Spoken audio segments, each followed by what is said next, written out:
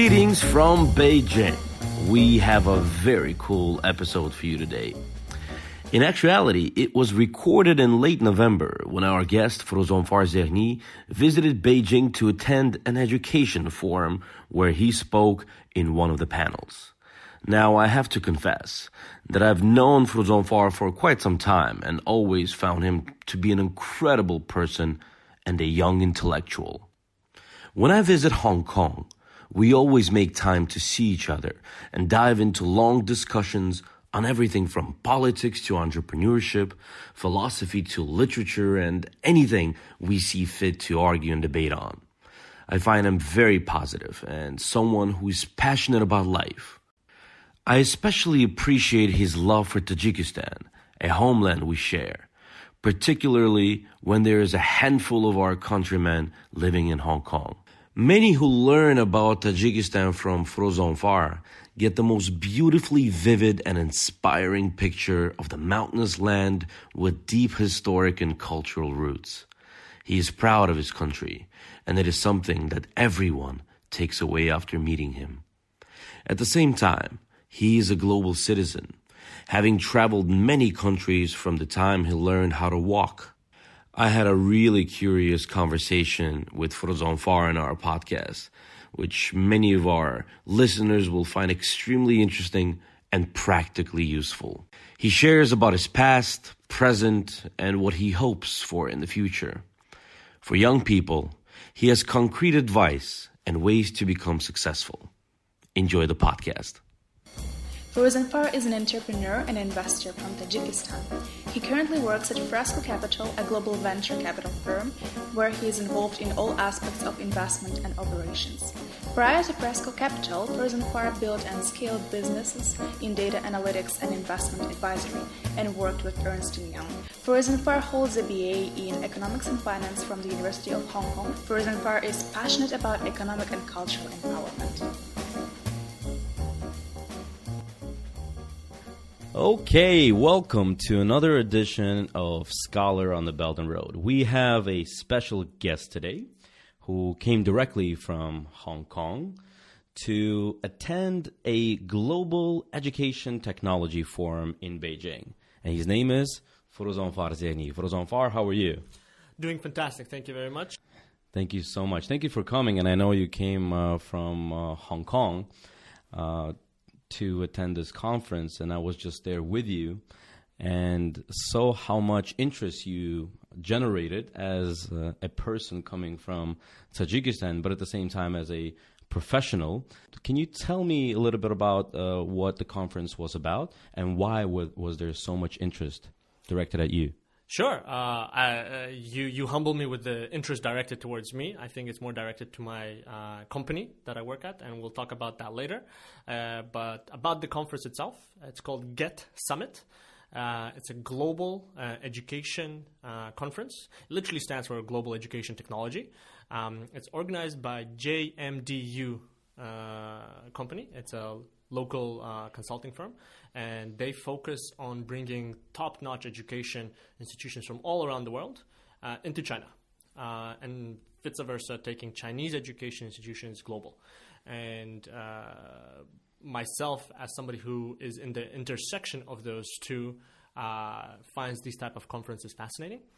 And I was lucky enough to be invited to share some of our insights on investing in global education. So you work for an investment firm, right? You're working for a venture capital firm. Can you talk a little bit about your firm and what it does, what it looks into? Sure, happy to. So Fresco Capital is a global venture fund. And by global, I literally mean we invest all over the world.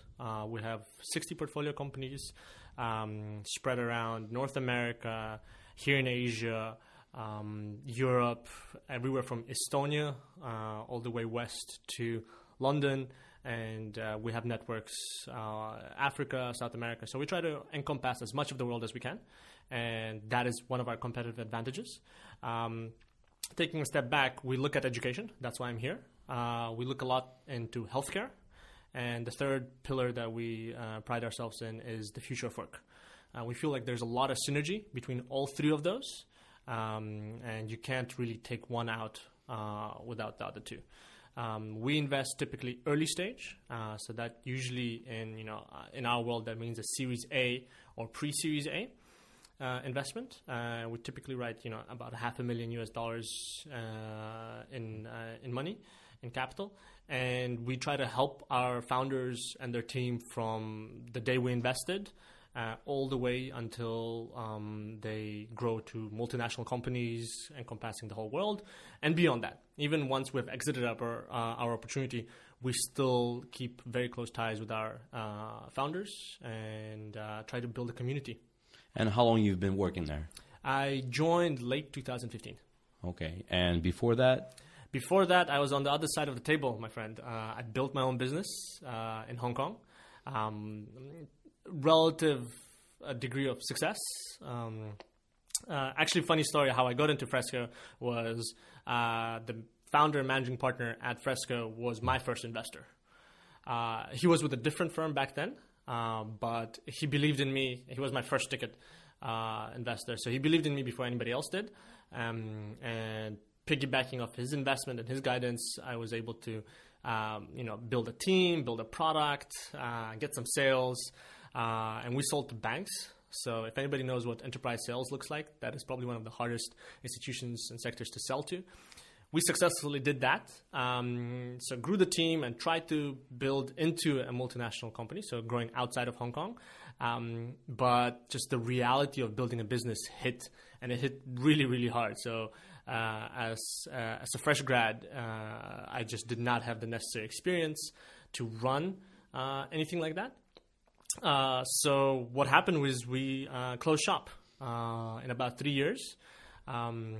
Steve, who's now my colleague, basically said, Farzan, you did a great run as an entrepreneur. You suck as an entrepreneur, so maybe you'll have a better chance. I'm kidding. He was very positive. He basically said that come join Fresco and let's build this together. And before that, you were a student where? I did my degree it's a double degree, economics and finance at the University of Hong Kong.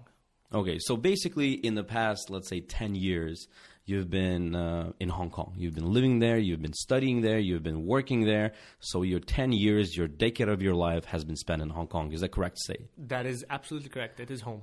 Okay, it is home now. Now, when it comes to your home, where are you coming from? Can you tell our audience about yourself and how did you manage to come to Hong Kong? And as I understand, there is overwhelming evidence that you are probably the only person from Tajikistan who's actually studied and then stayed and now is working full-time in Hong Kong, or at least you haven't found anybody else that does that. I've been trying to nominate myself for the honorary consul of Hong Kong for Tajikistan with varying degrees of success, i.e. zero success. But apart from students that are starting to trickle down into Hong Kong, I have not seen any other fellow Tajiks. I come from Tajikistan. I was born in Tajikistan, but early on moved out. Early 90s, we moved with the family to Yemen. So Middle East. So I lived in Sana'a for a couple of years. Did my, you could say, formative years in a school there. And then from Sana'a, we moved to Sweden. So lived in Gothenburg for a couple of years. The stark difference, I went from warm tropical land with jambia swords around your waist to ice cold, emotionless, I'm just kidding, Swedes that were very hospitable, but nevertheless had a different culture. So 180 degrees difference. And how old were you then? Oh, great question. When you were moving around so much? So moved from 5. Wow. 4, actually. 4. Yeah. So started to move quite early on. Okay. So you were used to moving? I would say that's part of the characteristics that I kind of built for myself. Right. And then you came back to Tajikistan. Yeah, I did my high school back in Tajikistan in an international school called Dushanbe International School. Very proud. Mm-hmm. Okay, so can you tell me about the reasons why you actually decided to go to Hong Kong? because as far as we can tell, there's not a lot of Tajiks that choose Hong Kong as a destination for university. And what prompted you to do that, and what did you get out of it? That's a loaded question, so I'll try to break that down.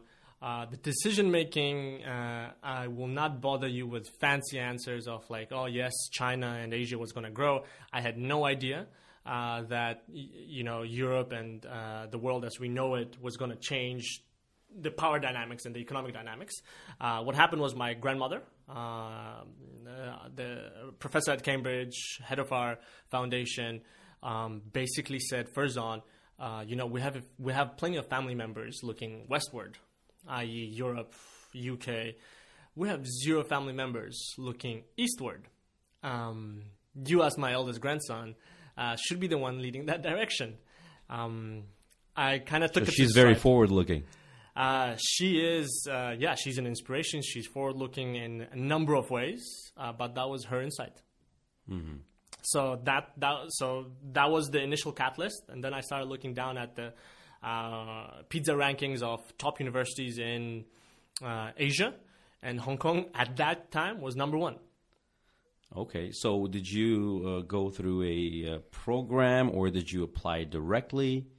Oh, it was all direct. So I did my admissions myself. The international school, as great as it was, didn't really have the necessary experience or the infrastructure to help with international admissions.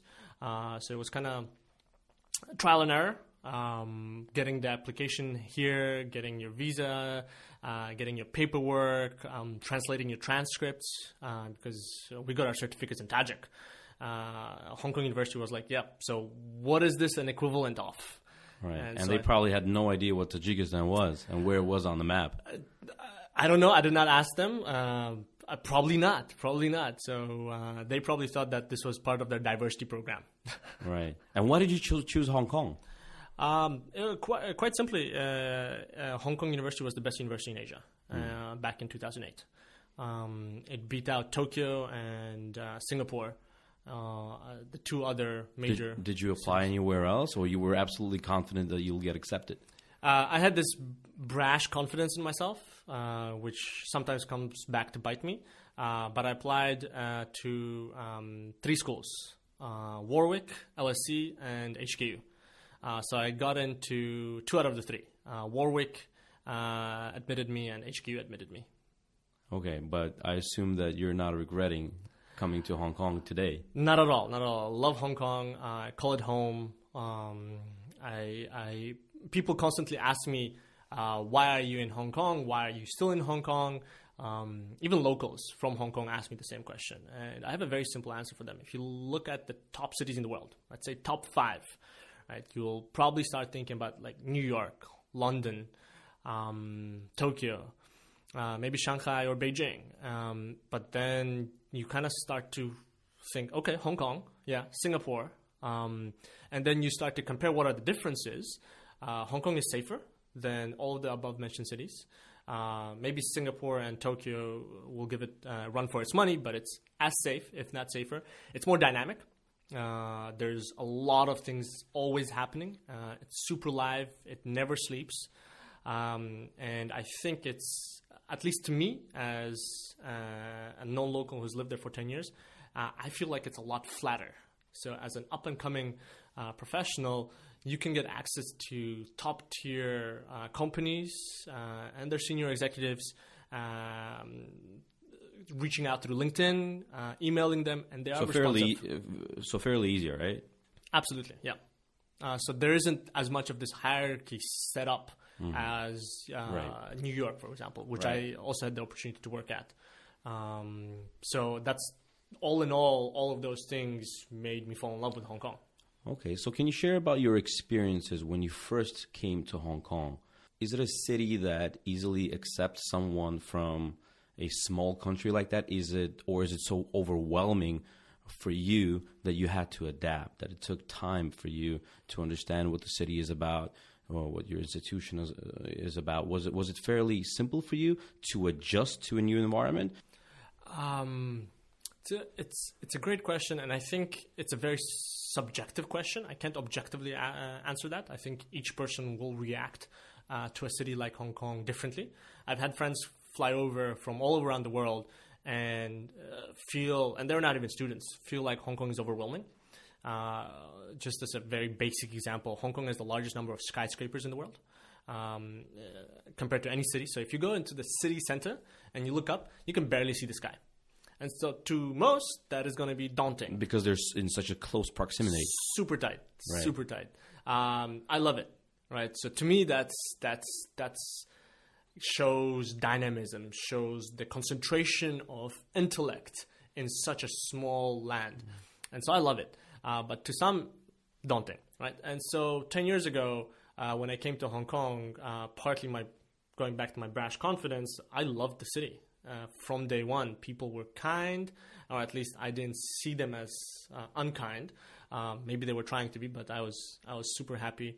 The best part, retrospectively, with the university was that it took the best students from China and the best students from kind of the whole world because of Chinese applying. Because HKU had this special regime with China that you had to do 1 year of university in China before you can transfer to HK universities. What that meant is you had to go through the Gaokao exam in China, do a year, get great grades, and then be eligible to transfer to Hong Kong universities. So what that meant is we had the best Chinese students, and they are literally the best. What that did is pushed up the competitive level to max, extreme levels. And when I came, I thought I was, not a dumb student, but the first semester I barely scraped through. I was hanging on by the skin of my teeth. And that kind of hit me that, hey, you could be great from wherever you come, but there's always going to be a place where you're not the best. So the competition was so high that you literally had to bring your A game every day. Your A game was not good enough. Right. So you had to improve in a very short period of time, and I loved that. I loved that challenge, and so combination with the city. Combined with a challenging university, I loved my time. But it wasn't just the Chinese students, right? There were probably students from many, many countries. So before 2008, HKU was not open to as many international students. They didn't have an international program as well-developed international program as some of the other universities. 2007 was the first year they admitted a larger batch of international students. So I was literally their first non-experimental batch of international students. And so what they did was they tried to recruit the best they could get their hands on. And so even the international students that were coming through from Europe, from the US, from South Asia, were top of their class when they were coming in. So that competition was amazing.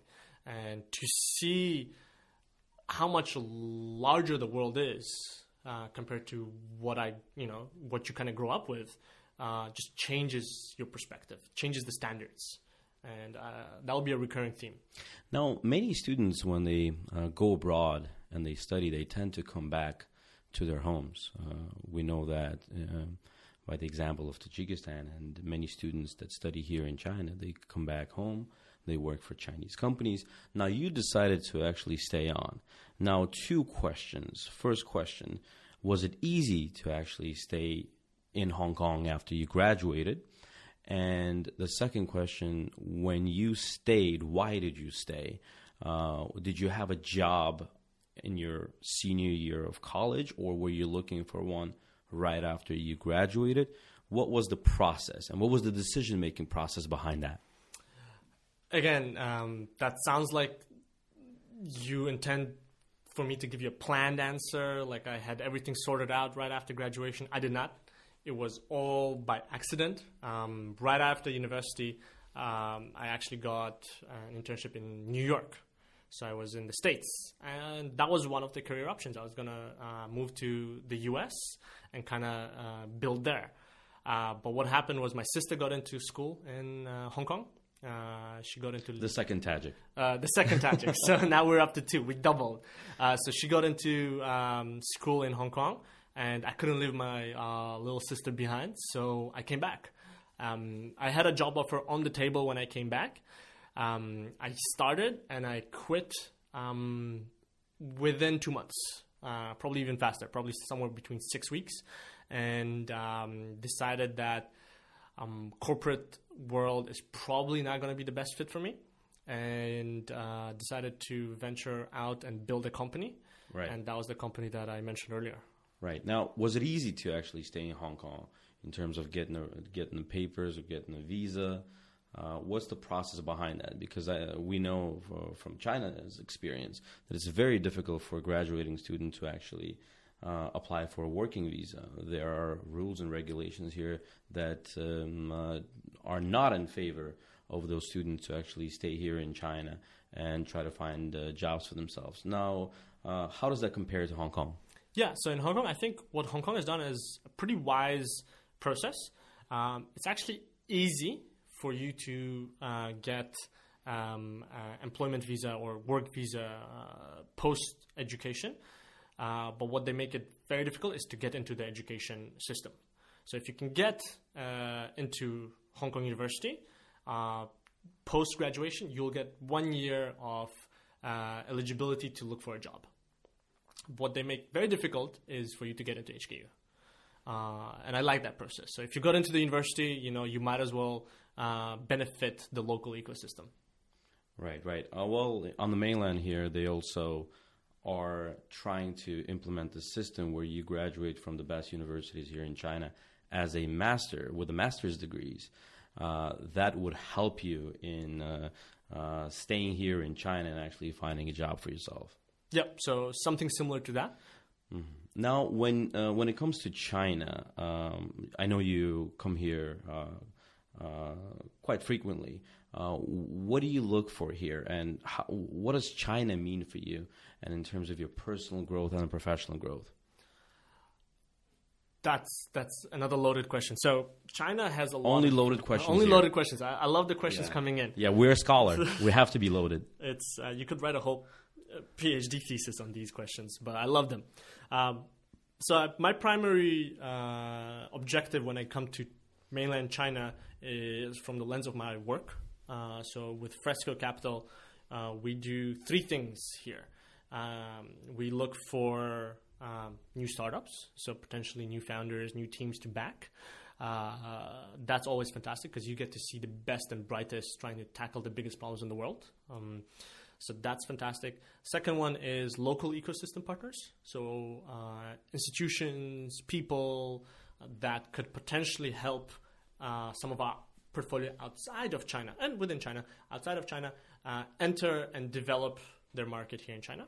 So that's number 2. Number 3, we look for corporate partners, i.e. institutions that would be interested in partnering with us and helping us increase our ability to impact our investments, i.e. give us capital so we can look for even better entrepreneurs. Oh, that's amazing. Now, when you come here to China, to the mainland, and when you go back to Tajikistan or Russia, do you encounter many prospective students that you would like to recommend for university to consider? Do you actually propagate coming to Hong Kong or China to your university or others, those up-and-coming students that really want to explore from Tajikistan or from Russia or from anywhere that you have the familiarity with? Absolutely. I have, from the day I got into Hong Kong, I have tried to be as enthusiastic as possible with students from all around the Belt and Road. Actually, even the whole world. I'm just very positive about Hong Kong and the education institutions there. Actually, anecdotal experience. I tried to recommend Hong Kong University in Tajikistan. How did that work out? They thought that was a scam. Oh, why is that? I have no idea. Because I told them there was this program where they would, I can't remember the details right now, but all expenses paid, flight to Hong Kong for the summer with the summer academy, something like that. And I said, all you have to do is, it's a bit of a competition. I need you to be up to a certain standard. So I told students to, send in their resumes, send in their, projects that they have worked on, and their transcripts. And how many applications did you receive? I got a grand total of 2, I believe. Wow. And the applications were okay, but I was just expecting more, because this was like everything was paid for. All you had to do was show up. And people, when I asked why was the feedback underwhelming, people said that they were worried that this was a scam, that you were just collecting identification and information about them, and then handing it in to somebody. I had no idea. So that was my last anecdotal experience trying to share. Now, do you have any successful results?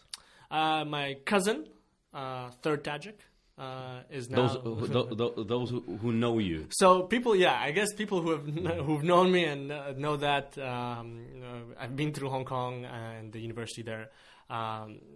Take my word for the education system. And so Omina Khon, my cousin, just got admitted to Hong Kong University into the maths department. So I'm extremely proud of her. And I'll look forward to actually now getting more and more Tajiks. Now, what do you think is the reason for people's train of thought when it comes to these types of programs? Or do you think that Hong Kong is a little bit more isolated from our part of the world? Because China is right there. There's so many opportunities, in the mainland, that is. Why do you think they actually don't like to go to the Hong Kong and then to the southeastern part of Asia? There's two train of thoughts for me here.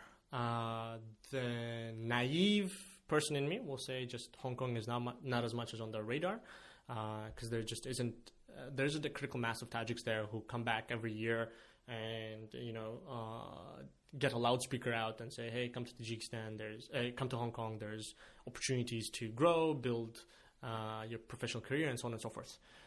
That's just the naive person in me.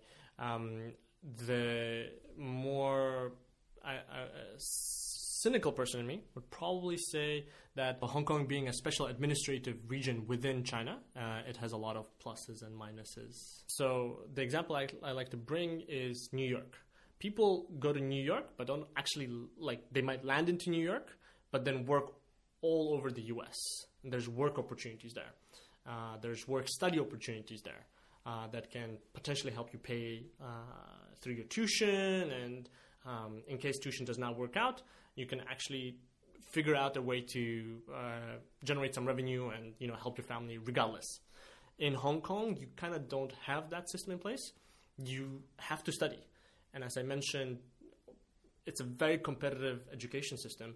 Therefore, you can't really afford to slack and get a part-time job, earning a large amount of money to pay for your tuition or either send it back.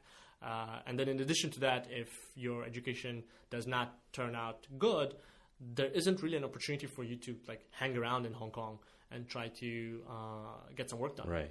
Because you can't go into China. And Hong Kong itself is a very meritocratic society. So they ask for your degree, they ask for your expertise, and if you don't have that expertise, it becomes a little bit hard.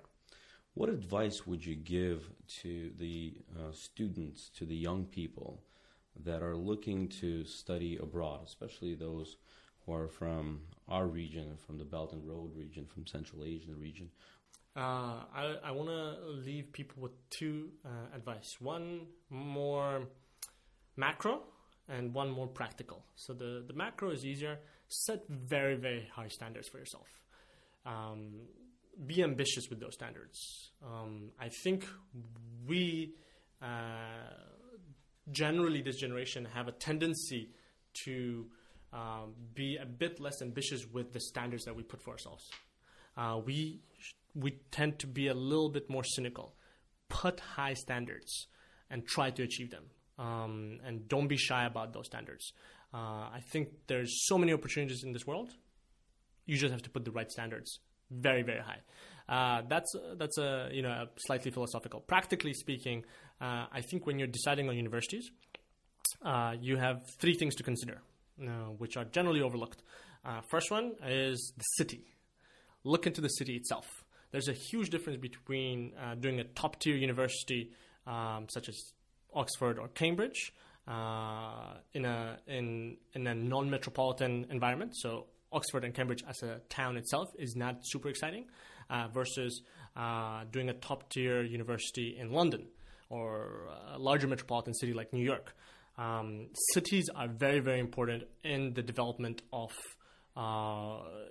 at any stage, actually, not just even university. And I got lucky with Hong Kong. It was a very metropolitan city. That helped. Second, obviously, is look into the university, but deep dive into what faculty that you really want to go into and why.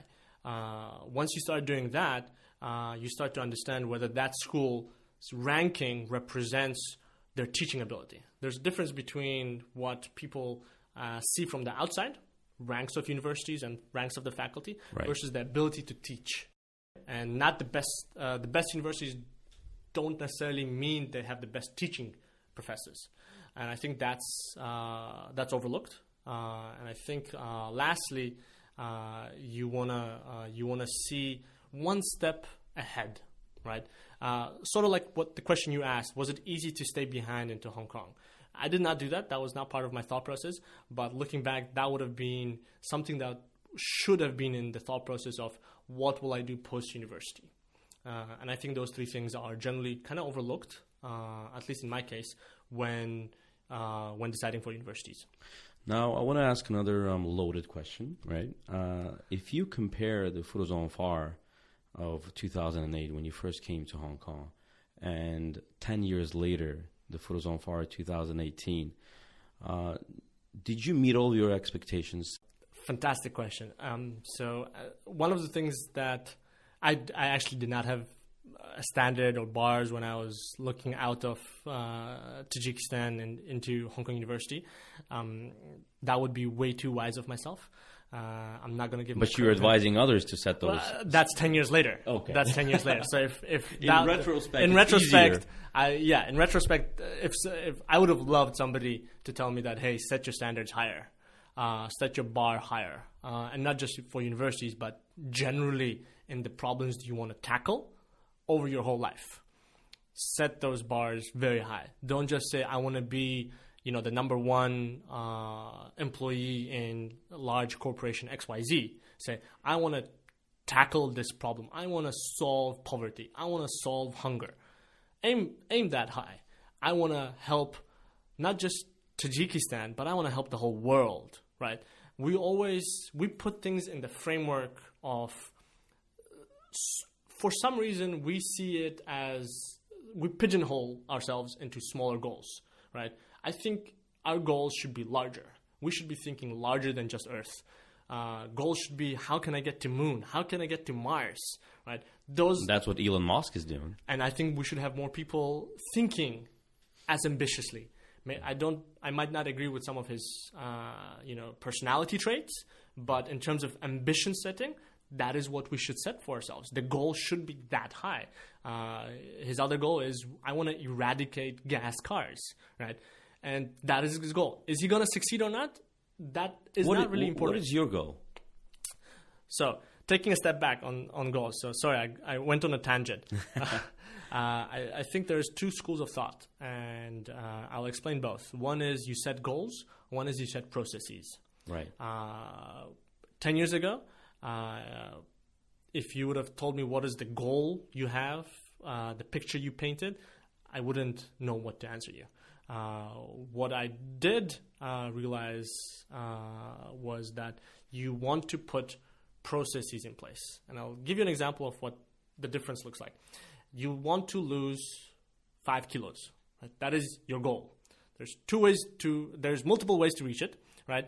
As a goal, you could take a direct cut into it and not drink water, you lost 5 kilos, right? You reached your goal, but was it the right process? One could argue not. But if you put a process in place and did not really care about the goal is secondary. Your process was, I want to live a healthier lifestyle. Therefore, I will bike every morning, eat less carbs, and increase my intake of vegetables and high-quality proteins. And as a secondary effect, I lost 5 kilos. Exactly.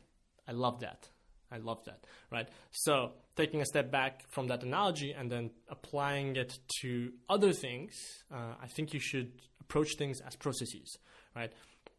I want to maximize my day-to-day. What does that mean, right? I want to learn as much as I can. I want to be as curious as I can. And I want to be as giving back as I can, right? And you would be surprised once you do those fundamental things, helping others, being curious, asking the right questions, you start to hit milestones faster than you realize. Rather than putting a milestone, I'm going to read 5 books, right? Just be curious. Stay curious. That's going to lead you to reading more than 5 books, and that's better, I would argue. Well, I think that it was a very interesting interview, especially coming from a person that in the past 10 years stayed in one place in Hong Kong, developed as an individual, as a profession, now applying everything that he has learned in his practices all over the world. I think that's an example that many listeners would and should definitely follow. Do you have any message, anything that you'd like to say to our listeners? They're all young, just like you, all aspiring young professionals, students. Is there anything that you want to leave them with? I guess 2 things. Practically speaking, please do reach out. Find us on fresco.vc. I do take interns every year, so I'd be very happy to receive applications. That's more practically. And I think on a more, just human-to-human interaction, please feel free to reach out either through LinkedIn or Twitter. I'm very responsive to social media, and I'll be happy to connect, share, bounce ideas, and all of the above. And when it comes to Facebook or Twitter, can you leave your Twitter addresses and Facebook addresses to us? Sure. It's literally my first name, FURUZONFAR. And what does it mean? Enlightenment. Enlightenment. Well, we've been enlightened by a conversation, a dialogue with our good friend Forouz Anfar. Hopefully that we'll be seeing more of each other and our listeners can have a direct communication with them. Thank you so much and see you next time. Fantastic. Thank you. On Scholar and the Belt and Road. Thank you.